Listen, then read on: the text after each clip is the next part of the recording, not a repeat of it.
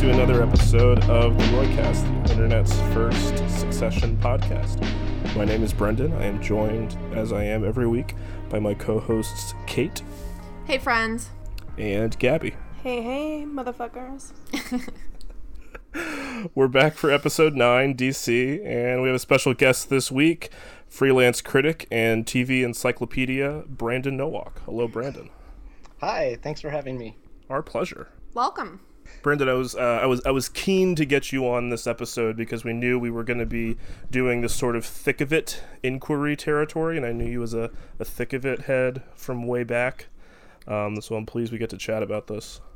Oh yeah, me too. I thought it was going to be pretty thick of it too from the trailer, but I actually thought actually I take that back. I was going to say it felt less thick of it to me in the actual inquiry doesn't take up the whole episode, that kind of thing. But there was a lot of like thick of it style comedy from like peanut gallery one-liners, that kind of thing. Yeah, I had actually just watched the Golden Inquiry season 4, episode 6 of the thick of it to prepare like right before. So Brandon, I was like in the same frame of mind, like thinking it was going to be the whole episode, etc. But yeah, there were definitely some thick of it-esque moments. The protesters again, and some other just, one-liners, and basically them all being exposed as like self-interested. Oh yeah. Egomania, so I definitely felt like we got that. That seems huge to me. That seems huge to me this season. This element of like, y'all brought it up about what Vikram said about comparing it to the Sopranos episode Second Opinion, where Carmela goes to a psychiatrist or a therapist, and they tell her, you can't say you weren't told anymore. That seems huge to me this season on Succession, where all kinds of people are like, there's no longer plausible deniability for a lot of these people's like dirt. Even though they may try to feign it like Rhea does later in the episode. Oh yeah. But you're totally, everyone knows. Everybody knows. There's the song for this episode. This episode for me is a lot like the veil being ripped off, right? This is the episode where it's like the brutality and the depravity of what these people represent is foregrounded. Like Roman really comes face to face with like, what the world really is in this episode. Or almost does. He gets to stay inside the hotel, luckily. But he gets very close. And this episode is all about this idea of, the trap, the cage, this metaphor we've used on the show before, and, what lies outside it, and these people battling to keep those walls up, and about the language they use basically to separate themselves from the exploitation and the depravity that they're responsible for. And although this is another episode that's very plotty, has a lot of business going on, and I've kind of struggled with the second half of this season, even when, there's scenes and moments that I think are really well done. I've felt like the episodes on the whole haven't been shaped as well as they were in the first half of this season. This episode I feel like pulls off quite a bit, in terms of discrete moments that are really impressive. And like I said, I think that sort of overriding image of the wealth trap of the gilded cage carries through in some really evocative and interesting ways in this episode. Yeah, I had a difficult time wrapping my brain around it. I loved it. It was great. And there were some really powerful scenes, but it definitely took a few rewatches for me to like get out of my head and my feeling and stuff, and more to like some analysis type moments. But yeah, I agree. Even just the way that the episode felt as a viewer was kind of different from other episodes, in that they were so quickly going back and forth between the hearings in DC to these two other sort of electrifying plot lines with Roman and the uncertainty of whatever the hell was going on there. And then, of course, Shiv's very powerful scene at the end with the victim. Like watching it was definitely like, there was a more frenetic energy to it that I really liked, that felt kind of different from the way the show has been the way the episodes have unfolded and developed. Yeah, I thought it was really interesting how there's this. It's kind of like an all hands on deck crisis where everyone's involved in this I guess crisis of the week or whatever, and then everyone's dispatched to do their different, putting out different fires or trying to get a different lifeline to bring in. I thought that was really interesting. Yeah, just the way they left certain things lingering, like the way they would cut off the courtroom scene, at a very like high climactic point, and then pan back to Roman and whatever, all the chaos going on in that ordeal. It was very fun to watch, but yeah, it did take some time to, sort of, I think, process some of the larger themes and the idea of this episode really focusing on victims, which is something that we have talked about that the show, is the project of the show is to center the perpetrators, and we don't get a whole lot of the other side of it. But, we've gotten some this season with Ken's return, but this felt very important as it spoke to sort of the structural issues and tragedies that have occurred at the hands of Waystar and the Roys. Yeah, I agree that there's a certain frenetic, you might say, energy to this episode, because what it really is this battle for survival, right? This feeling that there's a real imminent threat for the first time. And the episode opens with this image that we've talked about,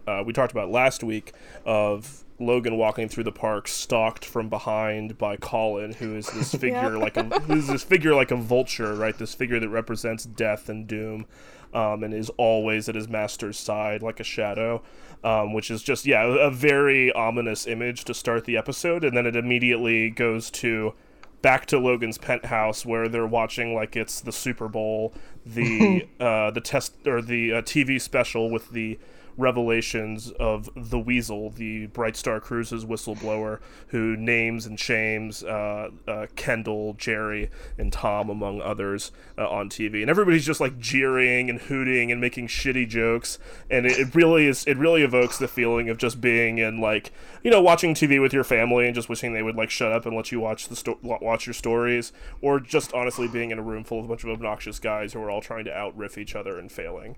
It's like listening to a podcast.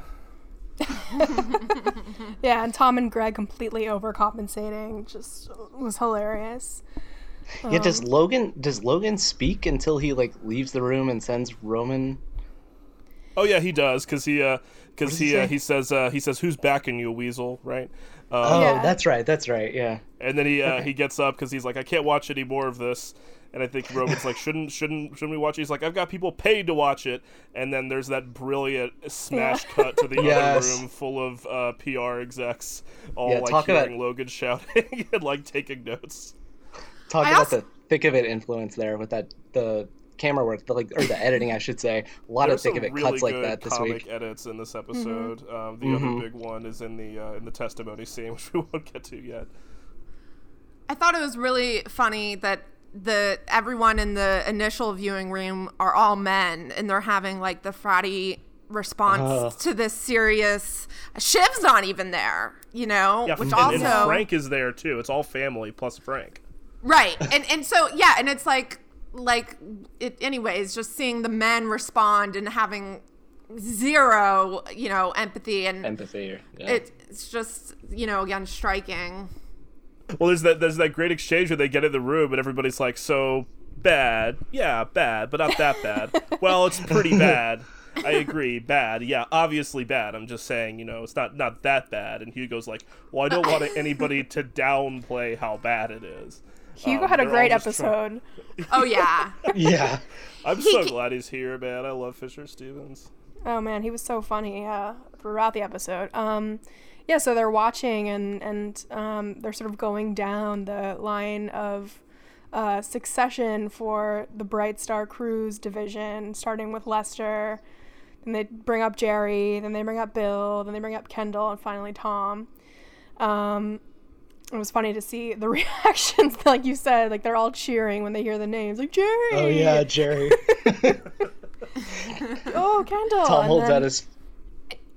Yeah, but I think the most striking and difficult part of that scene was the For me, it was the idea of the NRPI, no real person involved, which was, it's a very, very significant term when it comes to sort of bird's eye view of the Roys and this whole ecosystem. But basically, NRPI refers to, they say, either a sex worker or a migrant worker not involving a guest or a permanent member of staff. And these are the kinds of people who were largely the victims of this cover-up. And I noticed they pan to Kendall a couple of times in this scene where he's visibly uncomfortable with the language around this, reminding him, of his sin, which they've done a couple times throughout the season, just very subtly, to remind us that Kendall is still grappling with this, with the secret. There's a cut right from the journalist saying, repeating, no real person involved, after they've defined it, to Kendall. Yep. Stewing.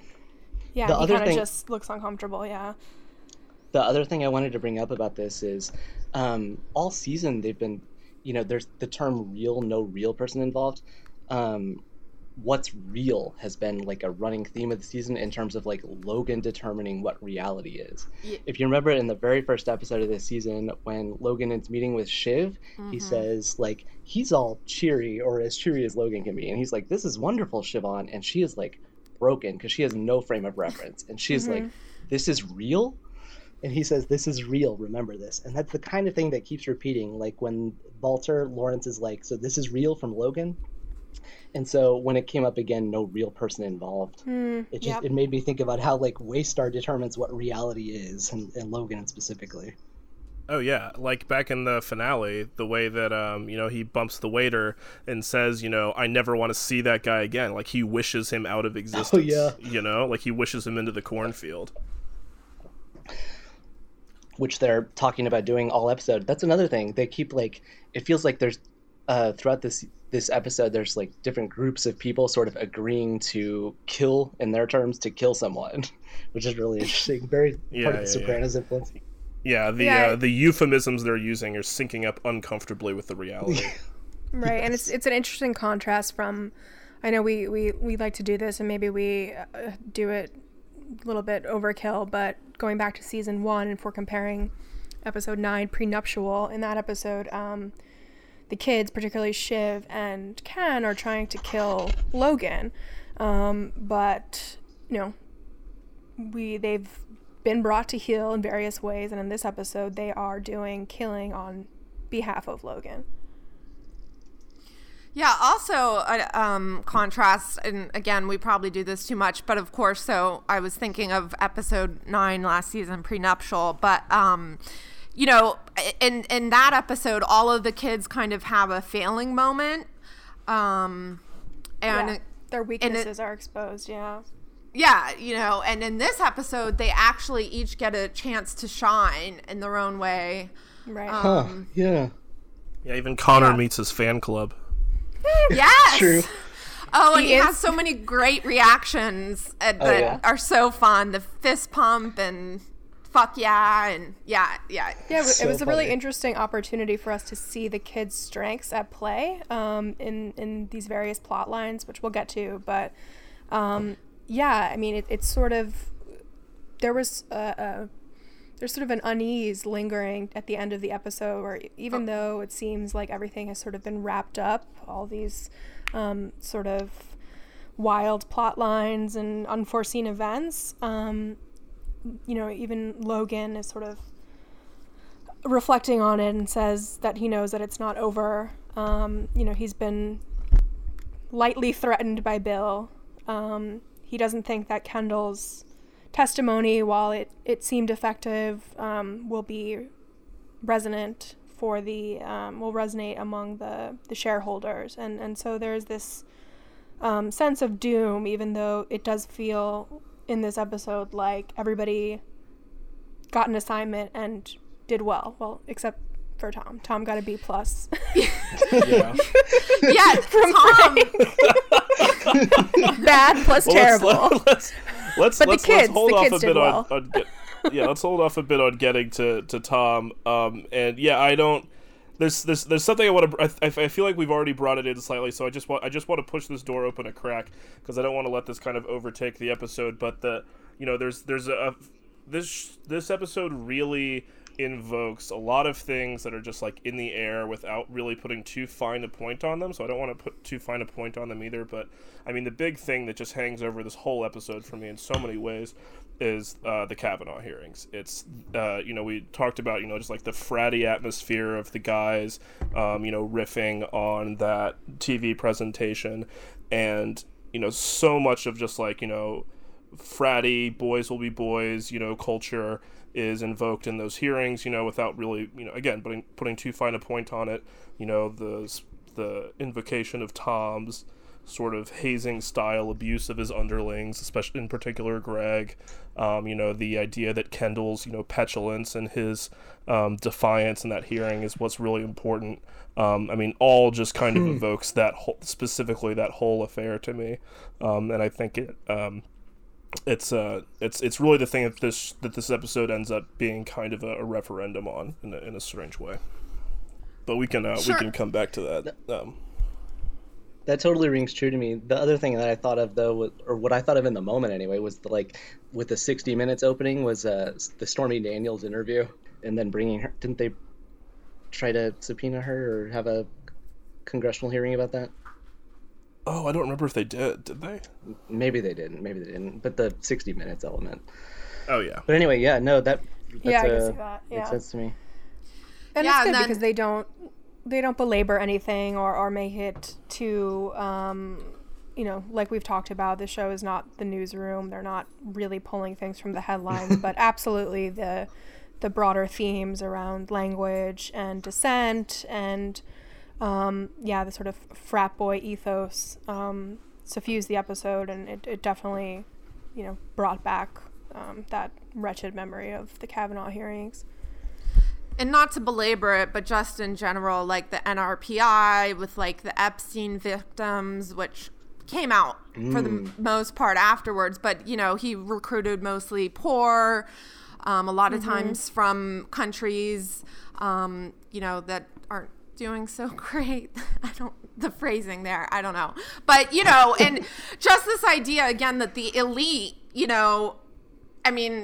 sure, this is, the Roys, this is Waystar Royco, but this happens in the real world, and so it was kind of nice to get that grounding, I guess, a little bit if you're able to take yourself out of it. But and how these people's lives just don't matter outside of to these people. Right. Yeah, we'll get into more of the specifics of just how all that is evoked in the episode, but yeah, the second big plot line in this episode is the errand that Roman is sent on. Logan pulls Roman aside after it becomes clear that they're going to have to go to Washington, they're going to have to testify, and that poses a very big problem, of course, for this already quite problematic takeover bid, and the notion that shareholder confidence is going to be even more shaken in Logan, and people are going to be even more looking for fresh faces, new leadership. So what Logan asks Roman to do is to use his people skills, because he says, people do like you, and fly out to see Edward. And what does he say? Like you play the knuckle fuck or something? Yeah. Yeah, he says people like you. You act the knuckle fuck, but you know what? People like you. Or the fuck knuckle. I'm sorry. The fuck knuckle. Fuck knuckle. Yeah. There you go. It's a very David Simon curse. But But so his errand is to go fly out to Edward and make a pitch for them to inject some capital in the company and take them private, which would obviously take them out of the threat of takeover and give them a bit of relief from public pressure, because there's less public pressure if you're not a public company. So that's the errand that Roman sets off on, along with Carl and Laird. Yeah, I was pleased to see Roman getting the recognition. I think that we've discussed even in season 1, that he is good with people. He's disarming. He knows how to kind of relate to them. And so I was pleased to see his father see that as well. I mean, if you do take his father at his word. And it was also really sweet to see Roman's initial crippling self-doubt. Like, are you sure that I'm the right guy for this? Like, I can say I can do it like a firefighter in the movies or something, you know. Yeah, great I was trying to think of what movies. Backdraft. Yeah, Ladder 49. Yeah. And then his dad being encouraging. I always love to see that too, as you guys know. Shocking. You can do it.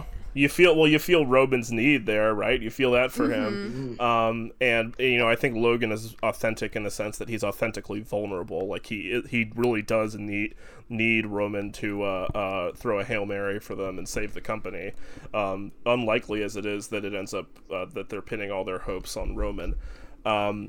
But, yeah, my God, that scream from Logan, if we can just like mention that really quickly, that agonizing scream. I mean, he's clearly not doing well. We've talked about it throughout this season that, you know, it's surfaced his ongoing health problems and some of the symptoms and side effects of the medications he might be on. They discussed early on in the season, but that scream where he really just seems out of control and tasks the kids with coming in to sort of help him and save him from, you know, these very, very doom and gloom prospects. And yeah, it was interesting to see the kids sort of play to their strengths. And yeah, it was nice to see Roman you know, sort of earn back some goodwill with Dad. And you know, he seems to be in a better place with himself than he was a few episodes ago and earlier in the season. He speaks honestly to his dad about the idea that, you know, there's clearly apparent marital issues with Marcia, and does he need somebody to talk to, implying that he should talk to a therapist.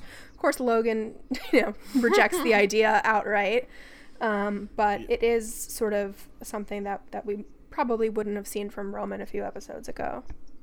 Yeah, he's going through some growth, you know. He's more confident. He went through management training. He's blossoming sexually. It's just positive vibes all around from Roman. Yeah.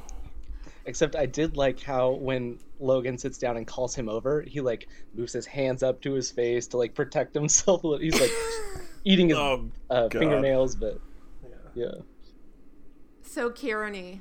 My favorite, of course, in response to like the suggestion of therapy is Logan saying, you know, you may want to screw your mother. And I literally just shrieked. I mean, I was like, I loved it. They so start great. making the Oedipus jokes a lot, like, to each other in this season. It's kind of disturbing the degree to which that's all just, like, out in the open. It's not even subtext. It's just text.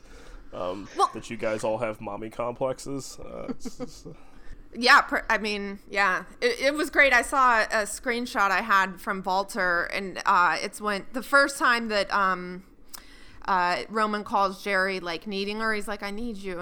And anyways, he responds to her, yes, mommy. And I was like, oh, my God. You know, the foreshadowing. And yeah. So the team decides that the strategy going forward for the hearings is going to be kill Bill, the predecessor of Tom, and let the current class sort of get by. And they're going to go with a few bad apples excuse. Yeah, and I'm really glad to see Bill back and to see that actor back, because I love that performance, which is so, you know, like, smiling and, like, devilish in this really mischievous way. And I really love the touch that they continue to show how Bill, who is the executive who's most responsible for, like, covering up all these crimes, covering up all this systematic abuse and exploitation, is apparently the only Waystar exec who seems to be genuinely liked and even beloved by his peers and his staff. Yeah, I mean, it was apparent in episode 4 of season 1 when we first learned about the death pit and Bill's resigning and Tom is sort of looking on with some jealousy as his retirement is received by the room with a lot of positivity, and he calls him like the genial fuck, and he's clearly jealous because Tom does not have the ability to inspire that kind of admiration. But yeah, it was great to have Bill back, and you know, his his sneaky little veil threat at the end was great. Yeah, if they didn't include that, it would have, it would have felt a little bit too, I don't know, Pollyanna-ish, the whole episode. Yeah, Bill's too sharp to let himself just get fucked over like that. Right. I mean, obviously we saw in like his first scene with Tom, how prepared and how careful he was. There's no way that he's just going to leave himself vulnerable to getting totally shafted. Right. So yeah, the Kill Bill strategy is not going to work, but he does slip in that line when they're in the halls of Congress about how I'm just because I'm not on the team anymore doesn't mean I can't come back and support the team. It's just like this theme of just like motivational like sports talk in particular crops up a lot in this episode. It's just like another way that these people just kind of psych themselves up to like not talk about the thing they're talking about. Right. Especially in that scene where they go to the Hearts. Is it Hearts or Hibs that they're on? I genuinely can't remember now. They mix it up so much. They bought the Hearts, yeah. It's not the Hibs. It's easy to get. Yeah. And yeah, they Edward and Roman both do their little pump up speeches. Roman's line is like, when a team is a team, it actually can't physically be beaten. It's impossible. Which is great bullshit sports talk, but also just like good advice. If you want to beat the congressional inquiry, you better be a physical, actual team. And of course, the Roys are not remotely a team. Go, you lovely bastards. That's pretty good. He slipped into like the local vernacular. That's not bad. Yeah. But yeah, so continuing kind of with the Roman plot line, Edward agrees fairly readily to the notion of a capital takeover, which delights Laird and Carl, and they go to Turkey, where they're in a hotel where there's some kind of convention of investors going on, of high net worth individuals, one might say. And then things start to go wrong fairly quickly. I knew when they were going to Turkey that things were not going to go well, because that's a region that has had its share of trouble, shall we say, to use a cliche. But I know, Gabby, you did some research in particular about like what event this was referencing, right? Yeah, so this event, I think, called to mind the 2007 hostage situation at the Ritz-Carlton in Riyadh. 2017, right? End of 2017, correct. Did I say 2018? Sorry. 2017. Said 2007, sorry. Oh, I said 2007. Jeez. No, just a few years ago. And in that scenario, there were hundreds of Saudi royals, various billionaires, senior government officials who were detained in a power play by the heir to the Saudi throne, the Crown Prince MBS, which, by the way, just as an aside, I think kills the idea that Edward is an MBS analog, aside from the fact that it's established that Edward and his family are from Azerbaijan. He's clearly not an MBS analog. He's just from a super rich family. So he's a much lower class of fail son. It's also not Central Asia. My God, that was killing me. No, because Azerbaijan is Central Asia. So when Logan calls it Central Asian money, he actually is talking about the Azerbaijani money of Edward's family. I know that was confusing for me on first watch too, but then it was clarified once I realized that he was talking about Edward's family, and Edward's family is from Azerbaijan. And then there's that funny moment of them in the car, Laird and Roman, and Laird asks Roman if he wants to be briefed on Azeri-Turco relations, and Roman kind of pulls out this smart international relations jargon, and it's much to Laird's delight and surprise. And again, Roman surprising people. He's not as dumb as people think, and he gets underestimated quite a bit. So anyway, in this hostage situation in the Ritz in Saudi Arabia, it was described by Saudi authorities as a crackdown on rampant corruption, which is the language that Edward uses in the episode. He also uses the language of the hostages being stripped of their assets, which was the same exact thing that happened in the Saudi situation. The idea was that the hostages were told they had to sign away large chunks of their assets to be released, which again is what the phrasing Edward uses when he comes in to cut the deal with Roman. The overall goal was basically to remind people that going forward, their wealth and their well-being would depend on the crown prince. And so there were about 400 detainees, and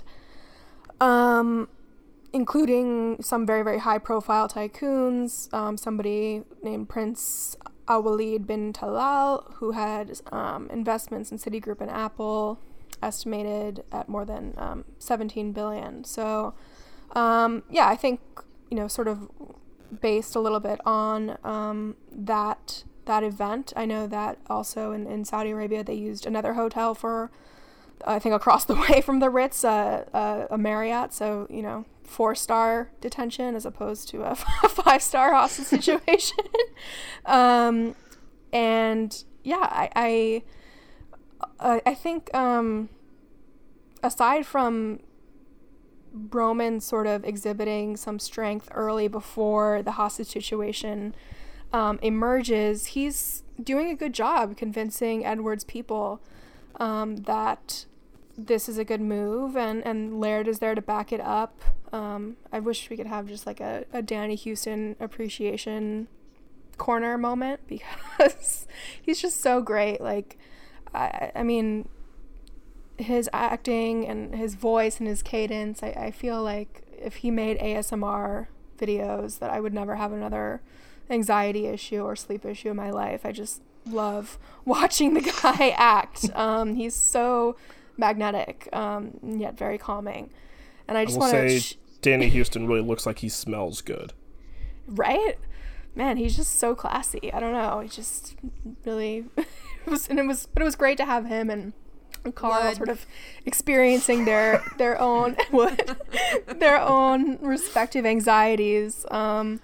I just want to shout out Carl saying it's not very business-y when they're being brought down to the lobby. He says it's not very business-y, which is a direct throwback to episode 9 when Tom consistently says that things are not very wedding-y.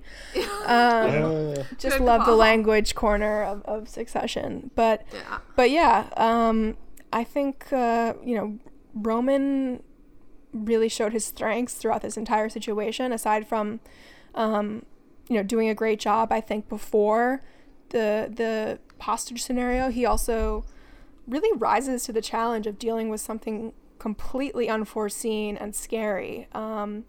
He doesn't really get worked up. They show him kind of lazing around, playing games. So I think that there's... He even falls asleep. Yeah, and so, I try and imagine the other Roy kids in that scenario and how absolutely manic they would have become, and it takes a lot of mental fortitude to ride out a situation as tenuous and stressful as this one. Like, and I'm trying to imagine Ken, Shiv, or Connor dealing with it in the way that Roman could. And I Connor think would be instantly shot. Yeah, I mean... Shiv asking to speak to the manager. Oh, I'm my just God. imagining Ken, like, stuttering and sweating his way through the whole thing. Okay. Kendall so, would... yes. Okay. Right, and we're gonna go over here. That was exactly what I was gonna say, Brendan, but you did it. You did it, baby. Right? Like, these Roys have been insulated their entire lives from every conceivable external danger and inconvenience. And I think Roman, more than anybody else, understands that there's a bigger world that, outside of the Roys' inner sanctum. He saw the real America this season. Right. He saw the real America. He's been through training, and he understands that there's people in the world who are even more brutal and powerful than his father. I mean, he even kind of says it, like, I don't really think my dad could lock his enemies in a hotel, but he is powerful. And so he knows that when he's faced with a situation like this, he should probably just shut up, make the best of it, and ride it out. And, as we've seen throughout the series, Roman is generally comfortable, at least okay, with complying from orders on high. And in this scenario, it worked tremendously to his and Carl and Laird's benefit, because he literally kept them alive. I mean, quite literally. Yeah, I was really impressed with his instincts from the moment, like, the guy shows up, right? He's still doing the thing, but he's checking on, he's checking to make sure everything's still okay, and he's the only one, like, out of Laird and Carl and him, like, trying to, negotiate a good ending to this situation that they're in. Yeah, exactly. It doesn't speak super well of, like, Laird, who is usually so self-possessed that he totally surrenders control of the situation to Roman, who, whatever his relative status might be, Laird is absolutely the guy who should be handling things in that scenario. With his sophisticated and nuanced knowledge of geopolitics and whatnot. Meanwhile, Carl, talking of silent panic attack. Yeah, Full disclosure. An episode that evokes the thick of it on so many levels. This is a real. We've been waiting, I think, for the show to really use David Rash really well. They kind of keep him in the back pocket. We got to use him a little bit in Hunting, but this is a really good David Rash episode. Who was not on the thick of it, of course, but in the loop as the Rumsfeld analog. And he's spectacular in this, with just sitting super calmly. Full disclosure, I'm having a panic attack and having to lie down. Relate. Immediately surrendering his phone. Hand. Yeah, exactly.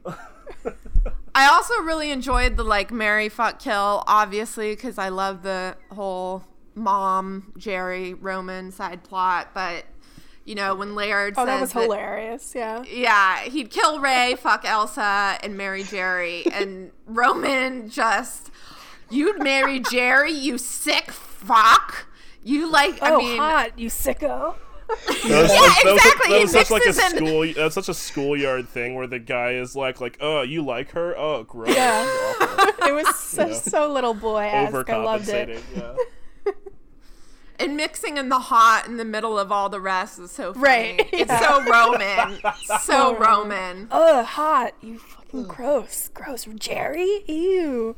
Yeah. And so then we learn, if I'm correct, is it the president's daughter's husband who's interested in the deal?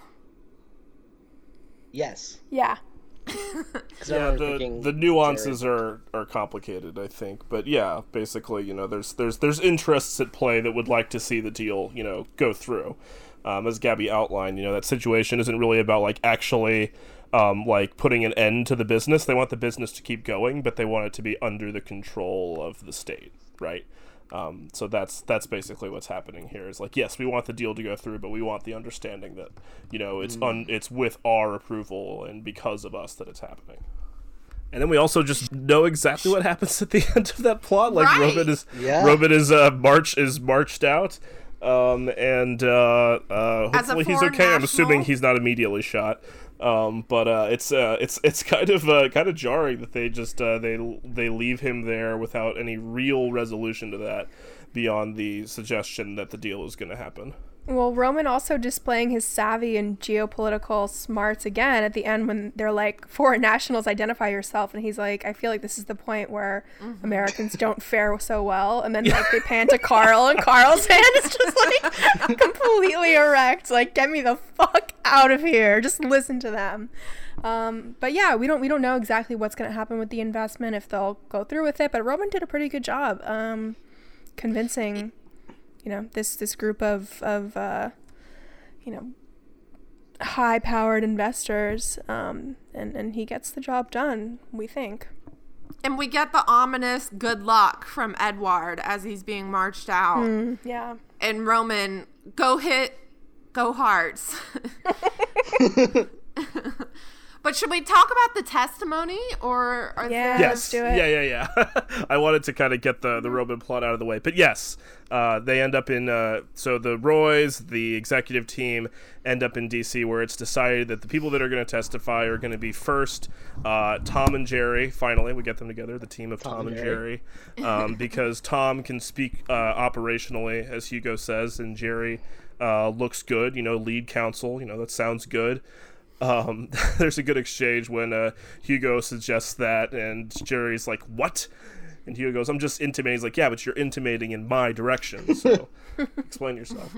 Just a ton of great dialogue in this episode. And then second, Ken and Logan are going to testify, because Ken was chief operating officer at the time and is now again chief operating officer, but he was when Tom and Bill were there. So there's two separate sessions set up, with Tom and Jerry set to go first. Tom is murder boarded to death, as Hugo puts it. They put him through the ringer on, I don't know what the origin of, the term murder board is, but it's, one of these awful, just sort of like inside lingo terms for, just prepping somebody for, a debate or an interview or something like that. And they end up in front of a Senate panel that includes, of course, the very determined and very prepared Senator Gil Evas in his first appearance since episode 2 this season. We get a very thick of it type moment when, they're trying to nail Tom on the do you call him Mo instead of Lester? And then, Senator Evas has all this proof indicating that he would call Mo in private and Lester in professional emails to Lester, and it definitely reminded me of the thick of it, especially when they are talking to Malcolm, and Malcolm has kind of outed himself. Sorry for folks who haven't watched the thick of it, but he shows this picture where he had orchestrated like the Batwoman information to be released by the press, and then they come back and they zoom in on his part of the photo after he accidentally reveals that he was cropped out, and it shows Tickel's NHS number. And anyways, I just found it that kind of the dynamic happening between the Mo Lester very, very similar to the thick of it testimony, especially the Malcolm piece. What about you, Brandon? Did you see any of that? Well, I think it's an instructive comparison, because in the thick of it, that episode is like, it's really the big climax of the series. It's the penultimate episode of the show. And that moment where Malcolm Tucker is caught off guard is quite it's quite like an impact that it makes in the show, because you have almost never seen Malcolm as unprepared as he is in that moment. And what these inquiry episodes in these shows, in the thick of it, and Veep, and in Succession to a degree, do is they put these characters in this context where they're very used to using this language and to all these assumptions that the world works a certain way, and then all of a sudden they have people who don't understand what they're talking about or don't accept the same things they accept, so when they, say, like, you're quoted as saying all these awful things, they have to sputter and justify themselves when they know that, like, well, this is just the way that my hermetically sealed universe works. But I don't think that Succession has a character like Malcolm who is as quite like all competent as Malcolm is, or like rules quite like with like an iron fist. Or maybe it's just that in the comic universe of the thick of it, it has a slightly less balanced view of Malcolm until that episode than Succession does of its characters. Although Jerry and Logan are quite formidable, I think it also treats them quite realistically throughout the show, and we see them, at moments of strength and moments of weakness. So there isn't really like a Malcolm-esque puncturing moment that happens in this episode. It's just, I guess, them getting caught in the lie, which is pretty superficial, top level, or just surface level analysis. But yeah, you're definitely spot on, and how it plays in the thick of it, which is different. And what happens to Tom is really interesting, because, the implication, obviously, when they say the whole exchange about him being murder-boarded, is that they've prepared for this quite extensively, and yet at the same time, Tom really gets raked over the coals, and it really seems like he was not prepared with answers for a lot of these questions. So you do have to wonder if he's being either set up a little bit, or if he's just, or if these are just the kinds of things that they expected him to be able to talk about, and he's just is not able to. They nail him on all these various details of, like, there's all these details that suggest that you directed Greg Hirsch who he denies knowing at first, to shred documents. Oh my god. In an unbelievable gaffe, because Greg is literally sitting in the room 2 rows behind him, although Gil clearly doesn't know right over his shoulder in the shot. Because he doesn't point it out. And then they also nail him on the all these details that suggest that he's, just a frat boy bully around the office, with the term human furniture, which he describes as an incentive for a target-oriented incentive to boost performance, and also sending Greg 67 emails with the subject line, "You can't make a Tomlet without breaking some Gregs."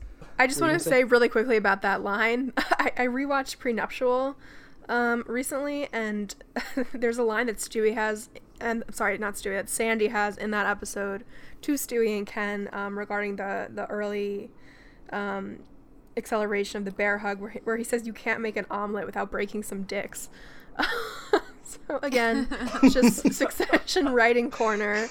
But yeah, that was it seemed like Tom, he started out okay and was doing the sort of vague performance that they asked of him, but then the blows start coming in from Gil, and the Mo Lester thing is when it starts to kind of begin to crumble, but then the the Gregory Hirsch line and the 67 emails, that was just devastating. And Tom's reaction afterwards when he comes back into the room, and he's kind of furious, rightfully so, and he's saying, "I'm the patsy, I got fucked from every direction." Incredible bit of acting from McFadden, just portraying some real intense emotion about being hung out to dry. And being hung out to dry by the people in that room that he's with.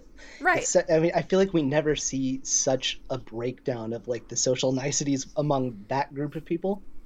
It's amazing to watch that part where he's just freaking out, and then later Greg walks in also freaking out. Oh my god. Oh fuck. Oh yeah. Oh, fuck. The Greg Tom bromance, I think, is over. I was calling it. I called it. Nobody would listen. Everybody loves the Greg and Tom bromance, but I think the sweet summer days are over for those boys. It's not going to be like it was. Tom's hair is even messed up. I don't think it's ever been messed up before. When he comes back unhinged. It's a really good use of just like McFadden's physicality, how tall and sort of like solid he is. Like they get his whole body sturdy in the frame. Guy, yeah, he's a big sturdy guy, and he looks like completely disheveled. He looks like a fucking mess. He honestly, what he really reminded me of was those scenes where like John Hamm plays drunk in Mad Men and like slips into like the old Dick Whitman drawl. Yeah. That's honestly what that reminded me of. Interesting. Yeah, I called him unhinged in my notes. No, he was. It was definitely unhinged, and I think it was an important. Logan, real quick, that it's interesting that Logan never expresses any kind of sorry or anything to Tom. He just stands there. Tom apologizes to him.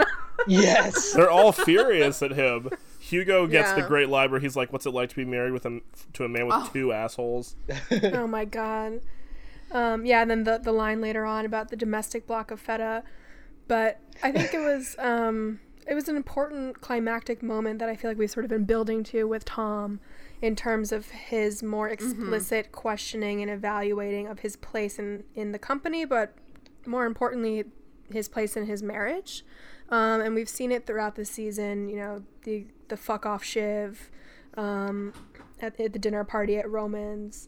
The continued asking of Shiv and other people if, he's safe, if he's, if he can trust what's going on, that he's going to be protected. And the sort of ambiguity of the answers there, the idea of, his open marriage not applying to him. I think he's coming closer and closer to the realization that he is expendable. And this just begs the question of what does it bode for Shiv and Tom? And the named blood sacrifice in the finale. I think simply throwing Tom to the wolves would be a little bit too obvious. But Brendan, I know you said that this dynamic is more about Shiv than Tom, so it might play out that way. Yeah, I know we'll talk more about the possibility of the blood sacrifice, but throwing Tom to the wolves would certainly, I think, prompt some kind of decision point for Shiv. I want to go next to the second testimony sequence because I want to come around to the Shiv material last, if that's okay. Yeah. I just want to say really quick that Shiv and Tom's relationship in this episode prior to that scene of the break, or even in the breakdown when he's like Shiv, are we, is this still real? It's amazing to me. I'm so blown away by that scene, but it's amazing to me that he's openly asking Shiv, are we actually are you screwing me? Amazing. And also it goes to what you were saying earlier about these characters not knowing what is real, especially characters on the outside. And Tom routinely, throughout the entire season has just been asking for reassurance from Shiv and not really getting it. And I've been talking about him maybe inching towards a breaking point, but and maybe this was his breaking point. Well, even Shiv accepting the CEO position when he's been clearly resentful about that, and came up in the last episode, when he says, well, maybe Rhea's, I know you guys mentioned this on the pod, but maybe Rhea's a better option for me. He's clearly, these things are on his mind. And like you said, his acting is so phenomenal in that scene. We can tell he's what's on his mind. He's evaluating all of these things at once. And all of his suspicions, I think, are coming to fruition, and there's a breaking point. And I'm sorry, Brandon, I think I cut you off, and then Brendan, I know we're skipping to testimony too. So Brandon, I think that's right. I was thinking about how in one of the previous episodes there's the big climax with Marcia and Logan where she says, you've been careless of me, and you get that in a much stronger way all season I feel like that's foreshadowing for Tom and Shiv. Absolutely, yeah. And the way that Shiv mirrors Logan's behavior, it makes perfect sense. Yeah, I'll have something to say about that at the end about another dynamic. But so testimony part 2. Yeah. Testimony part 2 is this is where I think the Kavanaugh stuff comes back for me, because the Roy kid who really delivers here is Ken, and the person who doesn't deliver, he doesn't flub it quite as badly as Tom does, but the person who doesn't deliver here is Logan, who appears, mumbly, a bit unprepared, as we saw right before the scene when they say, okay, Logan, if he asked you if you ever saw or witnessed any wrongdoing on any of your cruises, what do you say? He's like, I'm not going to answer that. And they're like, well, I thought we were just going to say no, right? You're going to say no to that? He's also reading from a very unconvincing pre-written corporate statement. It's not good at all. It's not good. But Kendall, who we've just seen do a different kind of performance, is the person who seems to really understand intuitively what Hugo says, I think, earlier in the episode, that these inquiries are theater. This is not where the real consequences are dealt out. No one is going to jail as a result. No one is on trial here, right? No sentences are going to be handed out. This is theater. This is an opportunity for them to score points. It's an opportunity for you to score points. So Kendall really takes that to heart and delivers a couple of zingers at Gil that, are going to get good play on ATN and allow the company to save a little face because he looks defiant. Right, he looks Gil in the eye, and he may not really answer meaningfully any questions about wrongdoing, about their role in these scandals and this exploitation and this depravity, but he looks Gil in the eye and says, "We have nothing to hide, come at us." And again, this really brought Kavanaugh to mind for me because what was happening in those hearings was, not anything meaningfully true. No truth was being dealt there. It was all about, can you square up to the situation with as much just indignance and defiance as possible to give your allies, the ammunition they need to defend you. And that's exactly what Kendall does. Yeah, and it's interesting how Gil is so equipped in the first part of the hearing with Tom, with just cold hard facts and information, and in this in this section of the hearing, he sort of, turns it into this polemic against Logan and, this idea of, being, for profit and his exploitation, his business model is based on exploitation. And it doesn't seem as sharp or effective. But I think this speaks to something really important about Gil, which is just his incredible personal hatred. And he always insists that it's not personal for Logan Roy, going back from the first season, just how he seems just sort of single-minded in this ideology about monopolies. And we've always said that felt a little off for like a left-wing politician, for that to be their main centerpiece of their vision is about the media. It seemed a little off, but Gil has an incredible contempt for Logan, and I think it speaks to that when we see the way that he approaches this part of the hearing, as opposed to being armed with the evidence that he was when it came to Tom. Yeah, it's another point, I think, where it's useful to remember the differences between Gil and, I think, the real-life figures that we often mentally substitute for him. He's got an academic background. He taught economics. He I think also has quite a strong self-regard in the way that a lot of politician characters often do on TV. I think the show, I think, has demonstrated often that it does not have, a totally rosy view of Gil, even if it might line up philosophically more with his opinion of things. And I think that he slides a little bit too far to the side of of theater here, rather than, the far more compelling theater, honestly, of sticking to the facts and scoring all those points against Tom by exposing him with the evidence. It's also quite likely that there's just less paper to tie Ken and Logan to all this stuff, because they don't answer emails, and they keep, the top executives keep their hands off these things.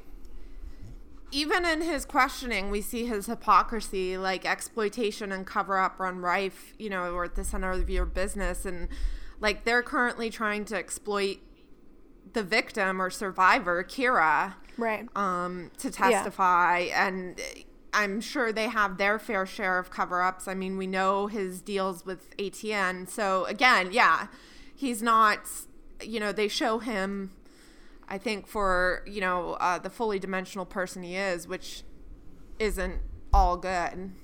Absolutely, yeah. And then I like that he has blind spots where, like, it feels like in the performance you can see how, how it would read differently to someone else, but how he clearly is in his own, he has his own way of seeing things and interacting with people. Yeah, and then he, the plot is entirely lost by the time some Republican senator starts talking and lauding Mr. Roberts. Lauding Mr. Kendall Roberts. And Logan and saying, I want to have a beer with you. And I took my wife on one of your cruises and it was absolutely delightful. And, at that point, we realized that Ken and Logan are, have escaped this potentially catastrophic situation. But yeah, that was sort of a funny way to go about I was that. proud. That guy was perfect. That was like Ben Sass played by Richard Jenkins. Awesome. I don't know who the actual actor was. Especially like he was, we didn't mention, like Logan threw him under the bus, like in that testimony. Yeah. Oh yeah. Totally. Brandon, go ahead. Oh, I was just gonna ask, like, what did y'all think of that? Was like, obviously there's an open question of how much Logan sort of fakes his like oldness to get out of situations that he doesn't want to be involved in, but and there's a little bit of that I think in here, but also maybe it's true, or maybe it's like, he's actually just old and losing it a little bit. But when he throws Kendall under the bus and then later apologizes for it, and Kendall is like, oh yeah, no problem, we're good, I'm good, we're good. Well, I think it makes sense in the context of the situation, because one of the things that Logan says about the inquiry is that, 10 bad minutes on TV in Washington could be the end of it. And he's thinking very clearly and coldly about, I need to minimize the degree to which I am made to look weak or vulnerable on television. So he's passing the buck to Kendall, not necessarily specifically to screw Kendall, but just because it's like, I don't want to answer this question. I am too important to answer this question. Someone else needs to answer it so that in case it goes wrong, I don't have to be the one on tape about it, because I still need my shareholders to vote for me. It sucks, but it's he's making a real calculation there that's tied to his immediate circumstances.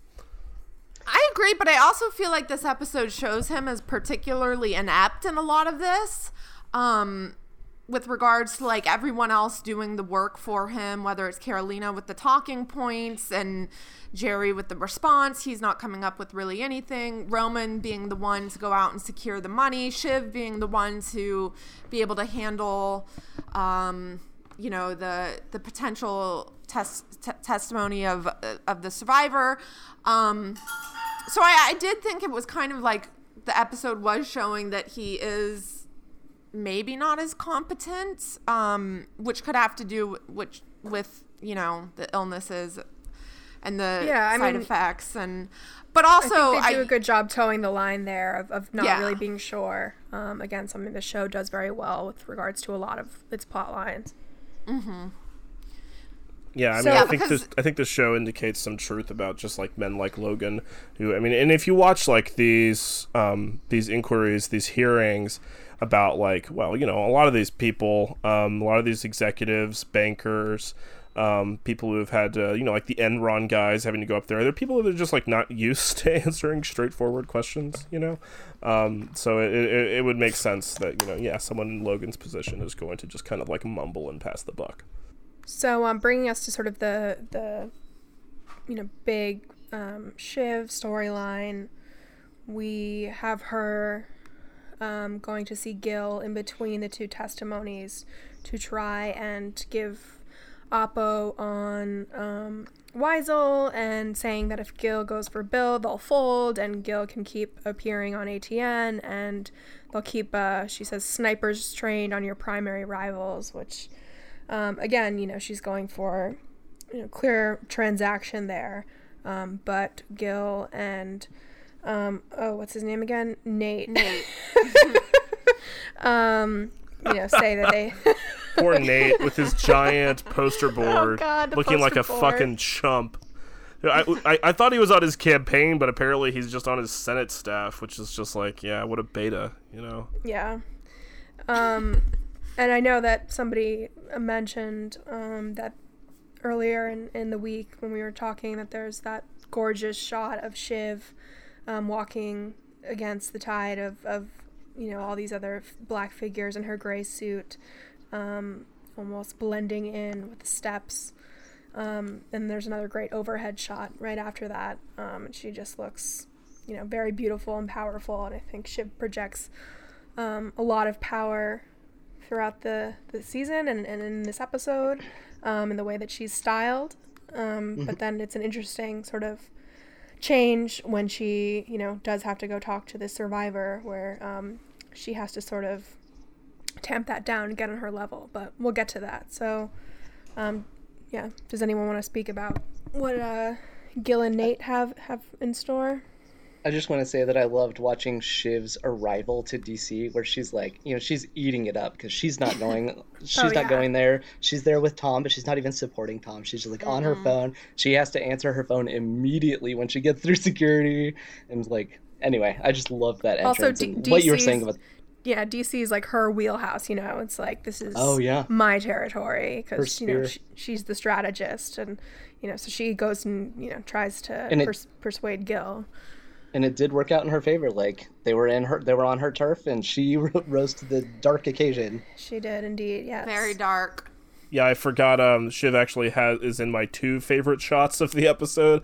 Like Gabby mentioned, that absolutely stunning shot where her gray suit is like blending into the marble steps, and all these other dark figures, which is almost like you can see somebody screen capping that and being like, wow, women power.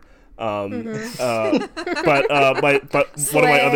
of my other favorite shots of the episode is the first shot that Shiv is in when she's watching the Weasel testimony on an iPad at the back of a car, texting on one phone and talking on a third, which is pretty incredible. I mean, that's Shiv right there. She she's a master of rich people phone use, and she's just jujitsu back there. But yeah, so they have this. Gil and Nate say that you don't have any leverage on us because we got something really good, and it turns out it's this ringer witness, this woman who seems was directly abused by Lester. Was a former employee for Cruises and is going to testify later in the week, and is just going to absolutely gut them because once she testifies, and she apparently knows other victims. She was a manager, so she was a manager, victims, and she says, and Jerry goes like, if she testifies, the NDAs will domino, and that's it. Other people will come forward, and they'll be toast because it'll just be an avalanche of bad news that they won't be able to get out from under. Sandy and Stewie will take over, they'll clean house, and the family will lose the company. And maybe somebody would actually also face consequences or jail time, but probably not. But they'll lose the company, which is the worst thing that could happen. So, Shiv and Rhea are tasked with going to meet this woman in a public park at a playground to try to talk her out of it, which is just a ghastly thing. What is the term that they use for it? Soft skills woman shit. Woman duty, yeah. Yeah, soft skills, lady duty shit work, yeah. And just the irony is, this is like what she does is so incredibly deft and difficult, and I mean, I'm conflicted about what she does, but like this, for them to demean it, or for even Logan to think, I mean, obviously it's the face of the women that are important, but the actual work is like so difficult and incredibly draining and emotional labor. Exactly. Yeah. Well, I think it's a question how emotional Shiv is about it. Right. And I definitely but it's still hard to pull off. Oh, absolutely. It's difficult. Yeah. Right. There might not be a lot of emotion for her involved, but a hell of a lot of skill. That none of the others, would have been able to pull off. Absolutely. And I have a lot to say about that entire scene, but I just want to go to Rhea really quickly. And she's sort of lingering in the background of this episode, clearly upset about how the situation has unfolded. She's privately upset with Logan, telling him that this is not, this is not the same thing as the magazine. This is, very bad. She's short with him, and she references Bluebeard, which is this French folktale about this womanizer and the one woman who tries to kind of evade his power. And so she's frustrated, but she gives, early on in the episode, she gives this sort of morale speech, boosting speech to the executives, again in line with this sort of sports talk that Brendan was talking about, and people giving these motivational speeches. But she knows that this is a very, very bad situation, and she seems very, very upset, and I guess she gets called to speak to the victim along with Shiv, because she knows the senator, who's named Senator Gilliard, which I thought maybe was a Gillibrand shout, because Senator Gillibrand early in her career did a lot of direct advocacy for sexual assault victims in the military. But anyway, so she has a connection, and apparently Rhea knows this senator, and so Logan says that she and Shiv, for obvious, identity reasons, need to go and speak to this victim, and Rhea seems, again, disillusioned with that, and sort of has this growing deflation, frustration throughout the episode's events, and by the time they pull up to the park where they're going to meet Kira, the survivor, she says that she doesn't want to go in, and she tells Shiv, you don't have to do this either, and Shiv is like, well, if she's compelling, then that's the end of my dad's company, so I actually do have to do it. that moment is such a, like, it reminded me of Marnie on Girls when she's supposed to go do her she's supposed to go perform her song and her guitar guy didn't show up. Oh my god, yeah. I forget Ray offers to play guitar and he's like, I'm pretty good, and she takes a beat and she goes, I'm pretty good too, and goes out there. Shiv taking that beat and sort of like looking off into the distance and already making the calculation like, nope, I'm doing this. It's like, and she's like thanks, Rhea, and like with this like very devious smile. So, she says, you're leaving this to me. Which it kind of reminded me of Roman a little bit, but yeah, it was a really interesting conversation between the two.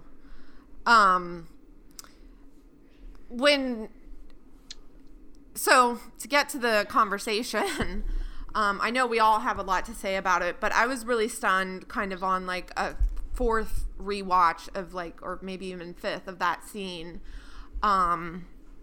At the very beginning when Shiv is talking to Kira, she says to her, and I hadn't really picked up on this, like, but I'm not here to stop you from testifying. I'm here to listen and to try to understand what we did wrong and how I can fix it.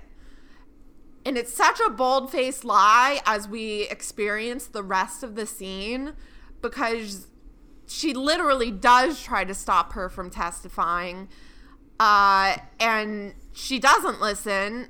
And anyways, I was just so surprised by like the brazenness, like for her to, sorry, go ahead, Brandon. I just want to add to what you're saying. She introduces herself by saying, you know, my dad made me a deal, and sort of, it was a bad deal. And then what does she do to this woman? And she like offers her a deal, like, help me reform this company. Yeah. Yeah, it's like, I know how you feel. Somebody once promised me a company and didn't give it to me. And she ends with, will you help me? Which is ingenious. As it's so fucking sick, Joker's but it's trick. ingenious to like. Yeah. I mean, Shiv in this scene is, you know, towing this line where she's incredibly cynical, but also cloaking it in this benevolent veneer of like, I want what's best for you, and I'm going to do what I can to help you. And you know, to that end, she's projecting this extremely carefully curated authenticity to try and gain Kira's trust, and she's playing on this good cop, misogynist cop term that she coins in Turnhaven. And while I was watching this scene, it really kind of felt to me like a good cop trying to convince somebody to take a plea deal, like you would see in a police procedural. And, you know, I was a little worried because I thought maybe Kira would take the bait too quickly. But I definitely want to give credit to the actress, Sally Murphy, who did a really good job conveying the apprehension and anger of someone in this situation. And obviously to the writing team for forcing Shiv to kind of dig deep into the well of her powers of persuasion to make the whole thing work, and not just have it, you know, be easy on the first try. So yeah, Shiv tries with the, you know, the platitudes and I'm here to listen, but, you know, Kira challenges her and says, you know, she's not comfortable, and she walks away. And then Shiv kind of adjusts by employing this tell it like it is, cut through the bullshit, honest cop hat, which is a brilliant tack and also thematically in line with Kendall's speech in the hearing, where he quite literally uses the words, let's cut through the bullshit. And as she follows Kira into the playground, Shiv takes off her sky-high heels, which speaks to something I've been saying for a few episodes about how the show has styled and staged Shiv to tower over other women who are her rivals. So, I mean, I think it was a very important moment for Shiv to literally take her shoes off and put herself on an equal physical level as this woman. You know, and then she, like you said, Brandon, she leverages her experience of being fucked over by her dad to start breaking Kira down, saying, you know, I don't trust him. And, you know, of course the situations don't bear any similarity, but it works because Kira is in such a vulnerable state, and she's obviously, you know, very susceptible at this moment, thinking about what's going to unfold over the next few days. She's very susceptible to expressions of solidarity, especially from a powerful woman, and a powerful woman on the inside like Shiv. And, you know, Sarah Snook's composure throughout the whole thing makes it very easy to fall for what Shiv is doing here. And it reminded me of Rhea's line to Logan later on about how he's able to lie with such ease, and it's a superpower. And that's another way Shiv is so much like her dad. And The key here, I think, is that Shiv is so convincing because she's being honest, right? Like the admission that she can't be trusted and that she only wants what's best for herself might have seemed risky, but in a situation like this, that confession probably comes across as far more genuine to Kira than the people who are blowing smoke up her ass and convincing her it's all going to be okay and she can trust that she'll be protected.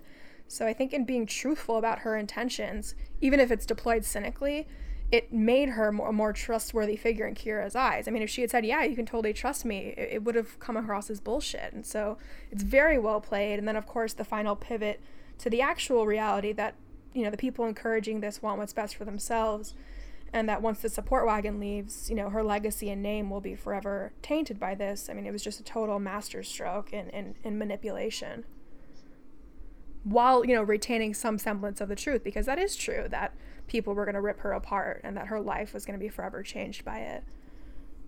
Yeah, I know there's some there's some deeper stuff to say about this, and I know Brendan had some good thoughts. But just personally, I was so conflicted during this scene because for some reason, and the show, I give it to the writers, but I was really rooting for her to not testify despite my own better sense of,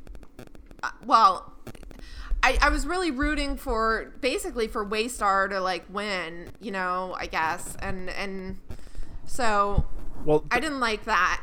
Yeah, well, I mean, I think the key to that, Kate, is that, Gabby, I think you really nicely lay out a lot of the subtle things that Shiv does in the scene to gain Kira's confidence in what is, yes, an awfully unequal and exploitive dynamic. But not only is there this question of, Shiv seems like she's mostly being honest here, she also is not wrong about a lot of what she says. The main thrust of her point, that if you do this will be attached to your name forever, and you'll be famous for a few days and you'll have people who support you, but then the parade moves on and you're left with just hordes of people who are happy to just harass you and torment you and call you names for the rest of your life and make you move and not force you not to go back to work and all this stuff. I mean, that's absolutely right. I mean, there's a degree to which, Waystar would be, endorsing or maybe even tacitly supporting that, with their networks, etc. But a lot of that stuff just happens independently because, as we know, there are just people who just want to harass these women who come forward.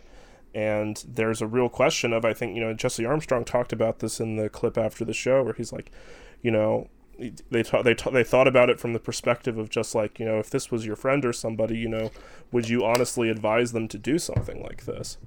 And I mean, that's what is, just breathtaking about the depth of Shiv's cynicism here, is that for her, the only reality in the scene is self-interest. The only reality is, your self-interest and mine, and you have to think about yours. And the nugget at the heart of this whole exchange that really I keep coming back to is this bit where Kira says in response to one of Shiv's points, I just feel like it's something I have to do, and Shiv just incredibly condescendingly goes, yeah, sure.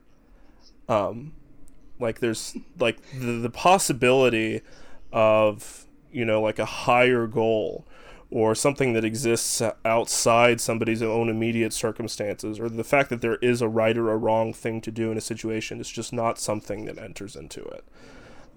And she doesn't allow it to to enter her thoughts. And I mean, we talked in the last episode in that exchange between Logan and Shiv about how Shiv's a liberal, but in Logan's words, yeah, but you get it, right? You get it. And this brand of cynical, deeply cynical and deeply corporate feminism is something that has been really key to this season, because it's been something that Shiv has found herself calling upon to use in her favor, and something that she's also kind of sidelined and tormented with. And here she turns it to her advantage. This notion of, solidarity between, one woman giving advice to another woman. But what the deeper meaning of that is something that she doesn't allow to enter into the equation. Yeah, again, it's wild that she says she's not going to promise her anything, and then 5 minutes later, of course, she is promising her something. And as Gabby said, she's so vulnerable and so, you know, desperate for like connection and understanding that like Kira, you know, isn't able to pick up on any of that or calculate any of this, because she's actually a real person, a real feeling person, whereas Shiv is a calculating, you know, I am not political a strategist. I mean, she's a strategist. There was no, I mean, she was appealing to pathos there, but you know, it was, you know, so deeply you know, colored by how just grim and ghoulish the entire thing was. Like when she says that, you know, she wants to take those men down and she's gonna, you know, she's gonna kill them. Like, I was furious. I was like furious on Kira's behalf because I knew in 10 minutes, you know, she'd be high-fiving Logan and saying, you know, it's all taken care of, which ended up happening. And it just, you know, I understand why this scene was very difficult for people, and hopefully it, you know, hopefully it was a reminder that Shiv is not good. I know that some people still are rooting for Shiv or think she's good or what, but hopefully this put all that to bed. A lot of people picked a good week to show off their quiz results from BuzzFeed. Getting Shiv. Who did you get, Brandon? Brandon. I got Roman. Nice. Oh, fun. Nice. Yeah, I picked the wrong week to name my daughter Siobhan Roy. Also, I like how she introduced herself to Kira as Shiv Roy, not Siobhan. Yeah. Yeah. Yep, the short, sharp shock, right, Shiv. I think you're brave. Yeah. Oh, God, that was awful. Oh, man. I know. One thing Will you help me? I mean, I come back to that, and it's like she flips the script, and it's just, fuck, this scene is so good. Right. After totally priming her emotionally to make her think that she's an ally.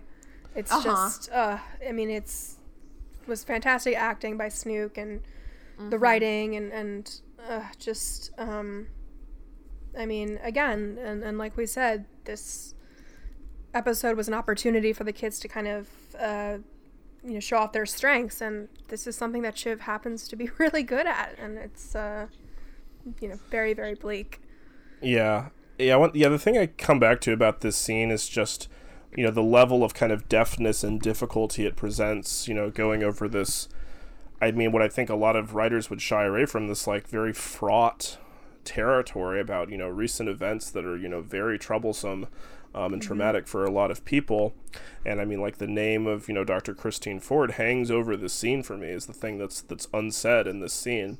But that just looms over it, is you know, she's the person I kept thinking of. And I think that, you know, obviously it's a testament to the skill and the intelligence of these writers and performers, but I think also it shows the benefit of, you know, maybe it's an easy target, but, you know, making television where characters are allowed to be flawed and don't have to be like heroes, or like super admirable people that are all supposed to be your best friends. You know, right. that I guess that works in some contexts, but it, you know, that's a big reason why a lot of shows can't do things like this or get in trouble for trying to deal with current events, is because, you know, when characters and storylines are supposed to, you know, make you feel good or supposed to be straightforwardly admirable, it's a lot more difficult to, you know, kind of walk these lines. And because these characters are allowed to be, you know, awful but realistic people, you know, that's what allows them to, I think, to tackle something like this and to do it in a way that is also, you know, again, not the way that an Aaron Sorkin would do it, not the way that some of these other more obvious shows would do it, but something that is in keeping with how we understand the characters and how they exist in a world parallel to our own. And none of the characters are really anti-heroes either. You know, thinking of the last couple decades of television. Yeah. I mean, I don't know. Maybe you guys would disagree, but I think some people on the Succession subreddit who think that go back and forth between thinking Kendall is an epic badass Kendall, yeah. would disagree. Yeah.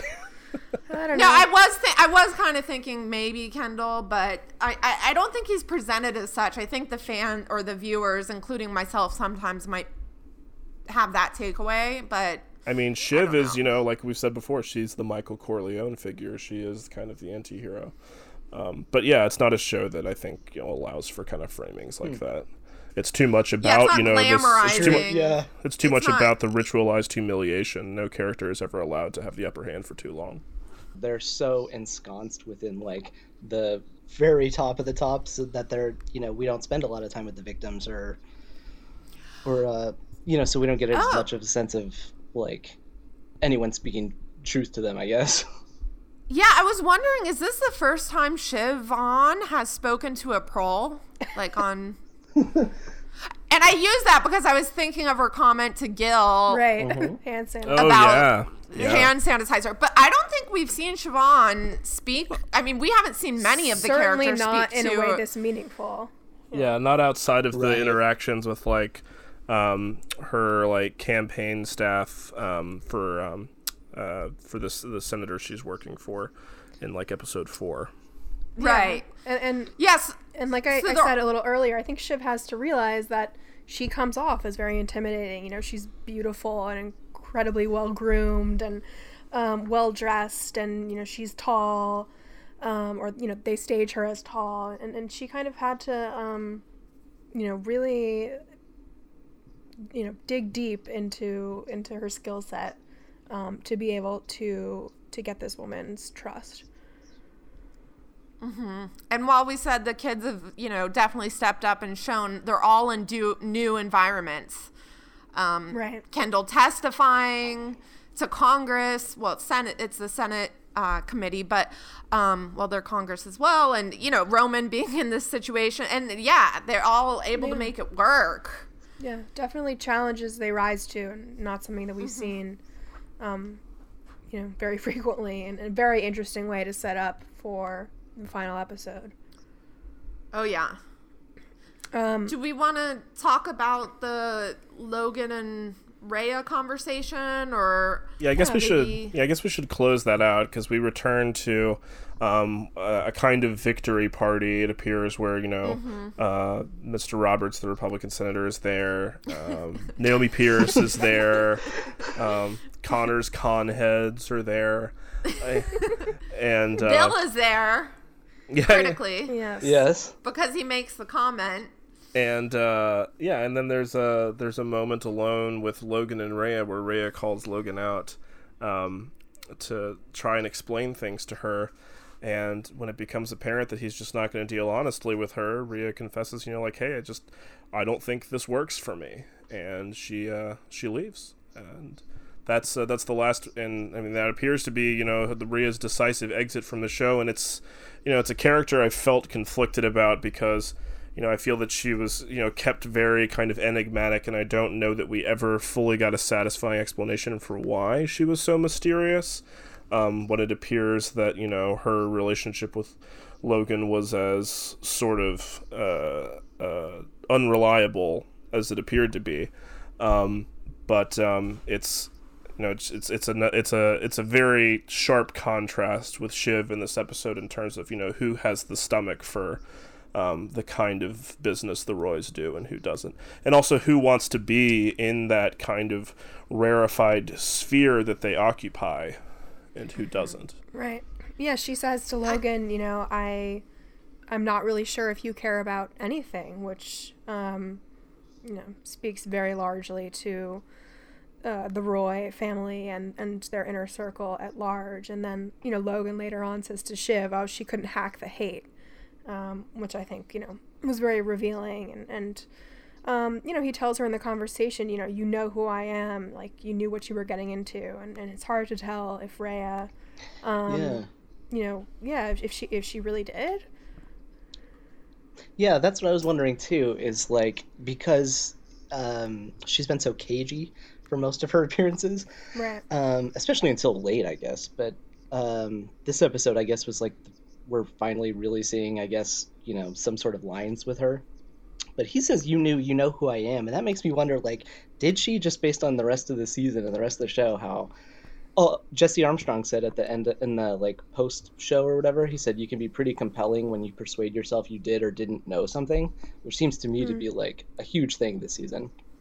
Right. And so her exit here, it's like she's drawing a moral line, but I wonder, the way Logan tells it, and he's not necessarily that reliable either, but it does make me wonder if, like, she did know what she was getting into and she tried, but I guess, I don't know.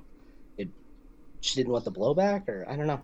Right. I think she knew. I mean, again, no one really knows. Like you said, there's always this lingering doubt about how honest or real or whatever the situation is that is happening. And so we never really know. But my sense is that she knew. Earlier she says, you have the superpower of lying. But what really struck me in this scene, I thought it was really powerful. First of all, we got to see some of Logan, being kind of put on the spot without him, like, overreacting. But I also saw a lot of Shiv and Logan, or Logan and Shiv, which, we could even see with Kira and Shiv. But, she says it's changed in the details. And as we said, we don't think he cares about anything that scares me. And he's like, oh, yeah, words, fucking words. And that came up in the UK in Return when Shiv was trying to convince her dad, is it me still? And, she wants it to, and she says, I know you haven't always liked my words, but they're words. And so and we also end with, like, this other scene between Shiv and Logan, kind of, like, seemingly in an alliance, and, they're watching ATM. This is after the Rhea Logan scene. Yeah. And so it just really reminded me of Shiv a lot, because the lying has kind of also been going on. And I also felt like this was a conversation that Tom should be having with Shiv. Right. I think... Yeah, definitely. Because she says it's kind of a superpower. I mean, I know you're lying, but I still find you plausible and appealing. Yes. Right. And I was reminded to episode 9 in season 1, Prenuptial, when Caroline meets Tom and calls him very plausible. Right. No, you're right. That's so, like, totally true that conversation could have absolutely mirrored a Shiv and Tom conversation, because it brings up the question of do Logan and the greater Roy clan actually believe in anything? And that was sort of Rhea's final point, was I am not really sure if you do, and that scares me. And, I think that also rings very true for Shiv, and explicitly... in her conversation with Kira, we saw, that sort of cold and ruthless side of her, and in a situation where, it was so delicate and so upsetting, and just her ability to completely emotionally be detached from it is really alarming. And so, yeah, I mean, there's a lot in this episode about the idea of language and words and dissent, and stifling dissent, and who gets to speak, and and wondering if any of these people will ever hold themselves accountable for who they've hurt. And the obvious answer is, probably not. But then we do have the stage set for this idea of the necessity of a blood sacrifice, and we are reminded. Of course, that brings up immediately the idea of Tom, throwing Tom to the wolves, but we're also reminded that Ken is still holding on to this colossal secret that he clearly has showed he does not want to shoulder the burden of alone. So, and real briefly before we move on to talking about next week, I'm thinking about that scene with Logan and Rhea. I think it may be a bit of a red herring to think about it in terms of Logan and Rhea's personal relationship, which has been the subject of, a lot of debate and intrigue over the last few episodes, because I think that the pivotal relationship in this season in particular is really Shiv and Rhea. And the thing that popped into my mind as we were talking about it is season 2, episode 1, where just before Shiv goes into the study to have that meeting with Logan where she's offered the job, there's that great ominous shot where Logan puts his hands on Kendall's shoulders. Kendall, who's sitting there, mute, like this like a symbol of anything, like a symbol of dread. And what he represents in that scene is, this is what has to happen to you if you want to get close to your dad, right? And what Rhea sees in Shiv over the course of the last few episodes, I think we've often talked about it and thought about it in terms of how Shiv sees Rhea as, the kind of powerful, self-assured woman she wants to be, the kind of person who she sees as a professional rival. But what becomes crucial in this episode is what Rhea sees in Shiv, which is what Logan wants her to be. Shiv becomes the person that her father wants her to be in this episode. And it's really crucial that Rhea drives in that car to the playground and stays behind, because she sees what Shiv is willing to do, what parts of her identity she's willing to exploit and sacrifice to her father, to the gods that she worships, and she decides that she isn't willing to do it. Shiv is the warning sign for her, as Kendall is for his siblings, and that's why she turns Logan down. Yeah, and just speaking of Succession language corner, it was interesting that Logan, when he's furious at Rhea's exit, called her Little Miss Prim, which is exactly what he calls his brother Ewan in the Thanksgiving episode when they are sort of, laying their baggage on the table. It's just an interesting, term that I was glad to see reprised, because I think it, it embodies something that that Logan, just despises, a sort of a perceived weakness that he sees in others, but what's really sort of, more likely somebody, having some conviction. Yeah. So talking of... So in that... Sorry, Kate. I was just going to say in that final scene, I don't know if were you about to go to the next week potential stuff? Yeah. Okay, well, just briefly, I wanted to say, that he and Shiv are watching the takedown on ATN, and we hear, I think this could be foreshadowing or a miscue, but, Logan does say to Shiv, I'm afraid this Kendall stuff won't play. Time for a blood sacrifice. And right after he says that, the woman pundit says on ATN something about how Kendall Roy knocks it out of the park. So I thought it was very interesting that it was couched, his blood sacrifice comment was couched in Kendall. Especially it was more ominous the second time after he says it's time for a blood sacrifice, and then we hear ATN and it saying Kendall, and I was like, oof. Yeah. Kendall?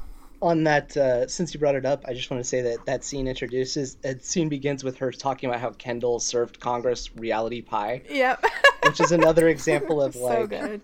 There's not an actual reality. It's like these people determine what real is, and they project it onto the world, and they insist on it, and then that's what's reality. Right.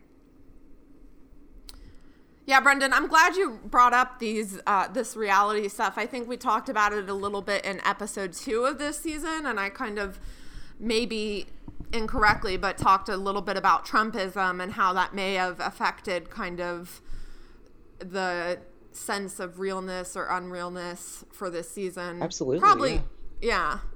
So, anyways, it's an interesting kind of dynamic that they have throughout the season, and so I'm glad you brought it back up. And yeah, next week, Brendan, what you got?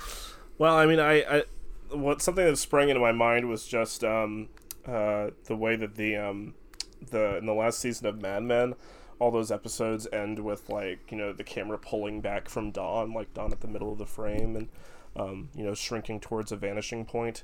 And I'm not sure what made me think of that, but there's this pattern in the last few episodes of this season where, as we've talked about, there's this theme of, corporate feminism, the women's role in this world.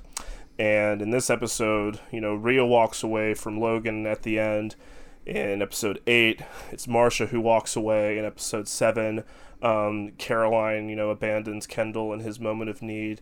And in episode 6, it's Nan who drives away from a furious Logan. So there's this consistent pattern. And in the episode before that, in episode 5, it ends on that great shot that mirrors the opening credits of Shiv watching Logan's back recede up the stairs. And so there's this theme of the women in this world, stepping away. And to me, I'm not sure exactly what that foretells, if there's going to be, a sort of closing of that loop. But to me, it doesn't look good for, Shiv's, relationship with her father, which would seem to indicate that I think, Tom is the one on the chopping block, which would, mean that Shiv has to make a decision. I just love that insight of yours, Brendan. I didn't pick up on it, and just want to gush about you in regards to that for a second. I mean, really glad you picked up on that. But no, I feel like Tom definitely seems like he might be the one to go. But I wonder if that's a miscue. Again, the writers are like have gotten so good this season, especially with just kind of like misdirecting, or not even misdirecting sometimes, but just again like what's real. So I don't know, but it feels like I have no idea. I mean, they're so good at keeping us on our toes. Like I couldn't even formulate a theory about the finale. I mean, I really just have no fucking clue. But Greg was named in the hearing, so that has to amount to something. But I don't know. But Greg's not a big fish, though. True. And I also think that Greg has stuff that he's willing to play, because I think he does know about Kendall's manslaughter, and of course the paperwork. But anyways, I'm not so sure about Gregory. Next week looks like a Thick of It special to me, where it's like the Spinners and Losers, where they're all scrambling to be not the one on the bottom at the end. Yeah, exactly. I feel like it's a very classic TV style cliffhanger where it's like somebody's going home next week. But it's like I feel like it's probably a red herring, because of course we know that like even if Tom is out of the company, he's not going to be out of the show. Right. So I feel like there's some kind of fight coming. Especially as, the teaser has, one of the shareholders on the phone with Logan saying it's like, well, we feel like you should be the one to go. So I feel like, something, I feel like there's Kendall crying. I feel like there is a curveball, right? Like we don't really want to see these people outside of the company. To me, I feel like the whole season has been heading towards a decisive break in Logan and Shiv's relationship, because this whole thing can't end well. But B, it's also been leading towards the company being taken out of family hands. Like I think Stewie and Sandy have to win. It's just right. Yeah, we have to figure out what's going on with Stewie and Sandy. They could be the one behind Weisel. It could be Uncle Ewan. But yeah, these are threads that have not been tied up. And I know also the biography, which I think in Bill's threat there's a subtle sort of reference to that. I'm sure he's been approached by Mrs. Pansel, or at least will be, given the current events. But yeah, that biography hasn't been talked about in a while, and hopefully, we'll get something on it. There's a number of balls in the air. The show's really good at, just like kind of keeping things, hanging over everybody's head that could come crashing down at any moment. But I think that, this episode was really about, wanting to preserve this world that they built and trying to fortify the walls, and it feeling like there has to be some kind of compromise made with the new reality that they're in, right? The world cannot go on as it has for decades. The Lester world cannot continue. Some sort of compromise has to be struck. So something in the nature of their power balance has to change. But I don't know exactly what that is. There's so much in the air, and it is hard to know what's true. But I like the way you've teased out this idea of Shiv as like a Michael Corleone, as like, or sort of, returning to the fold and taking over or whatever. So I do worry for Tom. We'll see. And also the foreshadowing this week with Tom is like entirely, do we see him again after he has that freak out scene and apologizes for it? No. So she offers him no support that we're able to see. And before he goes out there, like he's going out to like do this hearing and he's so nervous about it, and she's like on her phone the whole time until he's leaving the door. Oh, there's that terrifying open-eyed peck on the lips that's just completely cold. It's just I like shuddered. It was awful. She's playing the part so well. She loves this stuff. Yeah. I think that Tom gets fired, and next season he's made the Bill Shine pivot, and he's comms director in the White House. All right. Throw that one out there to the universe. Interesting. Happy to see Roman survived. Yeah. I hope we see that. Roman might ascend. Marcia, we don't know what's going on with her. Yeah, she hasn't appeared in this episode at all. Which, I mean, she was clearly very angry at the end of Dundee, and I'm sure doesn't want to offer any emotional support to Logan. I don't blame her. Mm-hmm. Marcia is so mysterious that I do wonder if, like we said, that old joke that might not be a joke about Marcia being his Middle Eastern operation, could have some implication for what for the deal they're involved in now. Yeah, maybe she fucks him over. Amir knows about. I know he's doing. He knows about Kendall, yeah. But he knows about Kendall, right? Yeah. Which is also. Some leverage, yeah. Yeah, Marcia and Amir both do, yeah. Who? Marcia's son. Sorry. Marcia's son from a previous, right. And I don't know if the show's going to do it, but my understanding is each season kind of takes on one kid. And I know we'd kind of mentioned this in chatting earlier, but it seemed like some of the Roman stuff was earlier on in the episode was decent setup for season 3. I mean, if they still have the company, so that's another. Oh yeah. Maybe they sell the company and they fire everybody except Roman. I'd watch that. That'd be a great season 3. Yeah. More Stewie. Yeah, it definitely feels like please. Getting involved with Edward and his family is like, this is our first taste of that. So I feel like season 3 might be more serious in that regard. Yeah. We might be seeing more, I don't know, violence. I would love to see them get involved with like the Malaysia Development Fund, with just the billionaire sovereign wealth fund grift. That would be great fodder for a series. Does anybody want to put odds on some actual act of violence occurring, as people keep insisting is going to happen?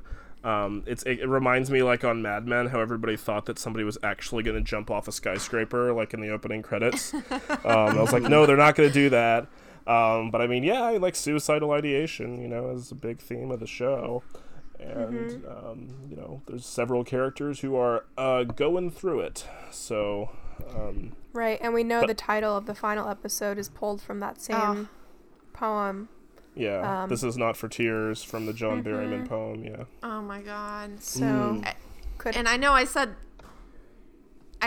this talking over you, Brendan, but so I apologize. But Kendall is crying in what we see for the next app. I mean, something happens with Kendall and the accident and a confession. Yeah. I think so. Something. I mean, sure. I know. Or maybe he tells Naomi. Yeah, that was my prediction a few episodes ago, that he ends up telling Naomi. So I'll put odds on that. That's not anything violence related, but that's one thing that I'll commit to. I'm not putting odds on anything with these guys. Yeah, I like to be right too badly. Like, you couldn't have predicted the season 1 finale going into it so much. Oh God, no, yeah. Maybe some of the currents, but not the... Right, the explosiveness. Once you knew the ketamine... I won't go there. Yeah, I think it's time to wrap things up. Brandon, thank you so much for joining the show. It was an absolute delight to talk to you. Where can our listeners find you online? I'm at Twitter, twitter.com/bnowalk, BNOWALK. And that's kind of it right now, I think so. All right. Really appreciate you having on. Yeah, thank you so much. Wait, Brandon. Thank you so much. I think I scrambled words, but yeah. Great guest. All right, folks. Well, we'll be back next week for the Succession finale, I guess. And then we'll figure out what's going to happen next, but that will not be the end of Roycast, fear not. So until then, we'll be here to talk Succession with you online, and we'll see you next week. Bye-bye. You must think my bed's a bus stop. The way you come and go, I ain't seen you with the lights on 2 nights in a row. So pack your rusty razor. Don't bother with goodbye. Your cup runneth over, but mine is always dry. Standing room only, I can't stand no more. Standing room only, outside my door.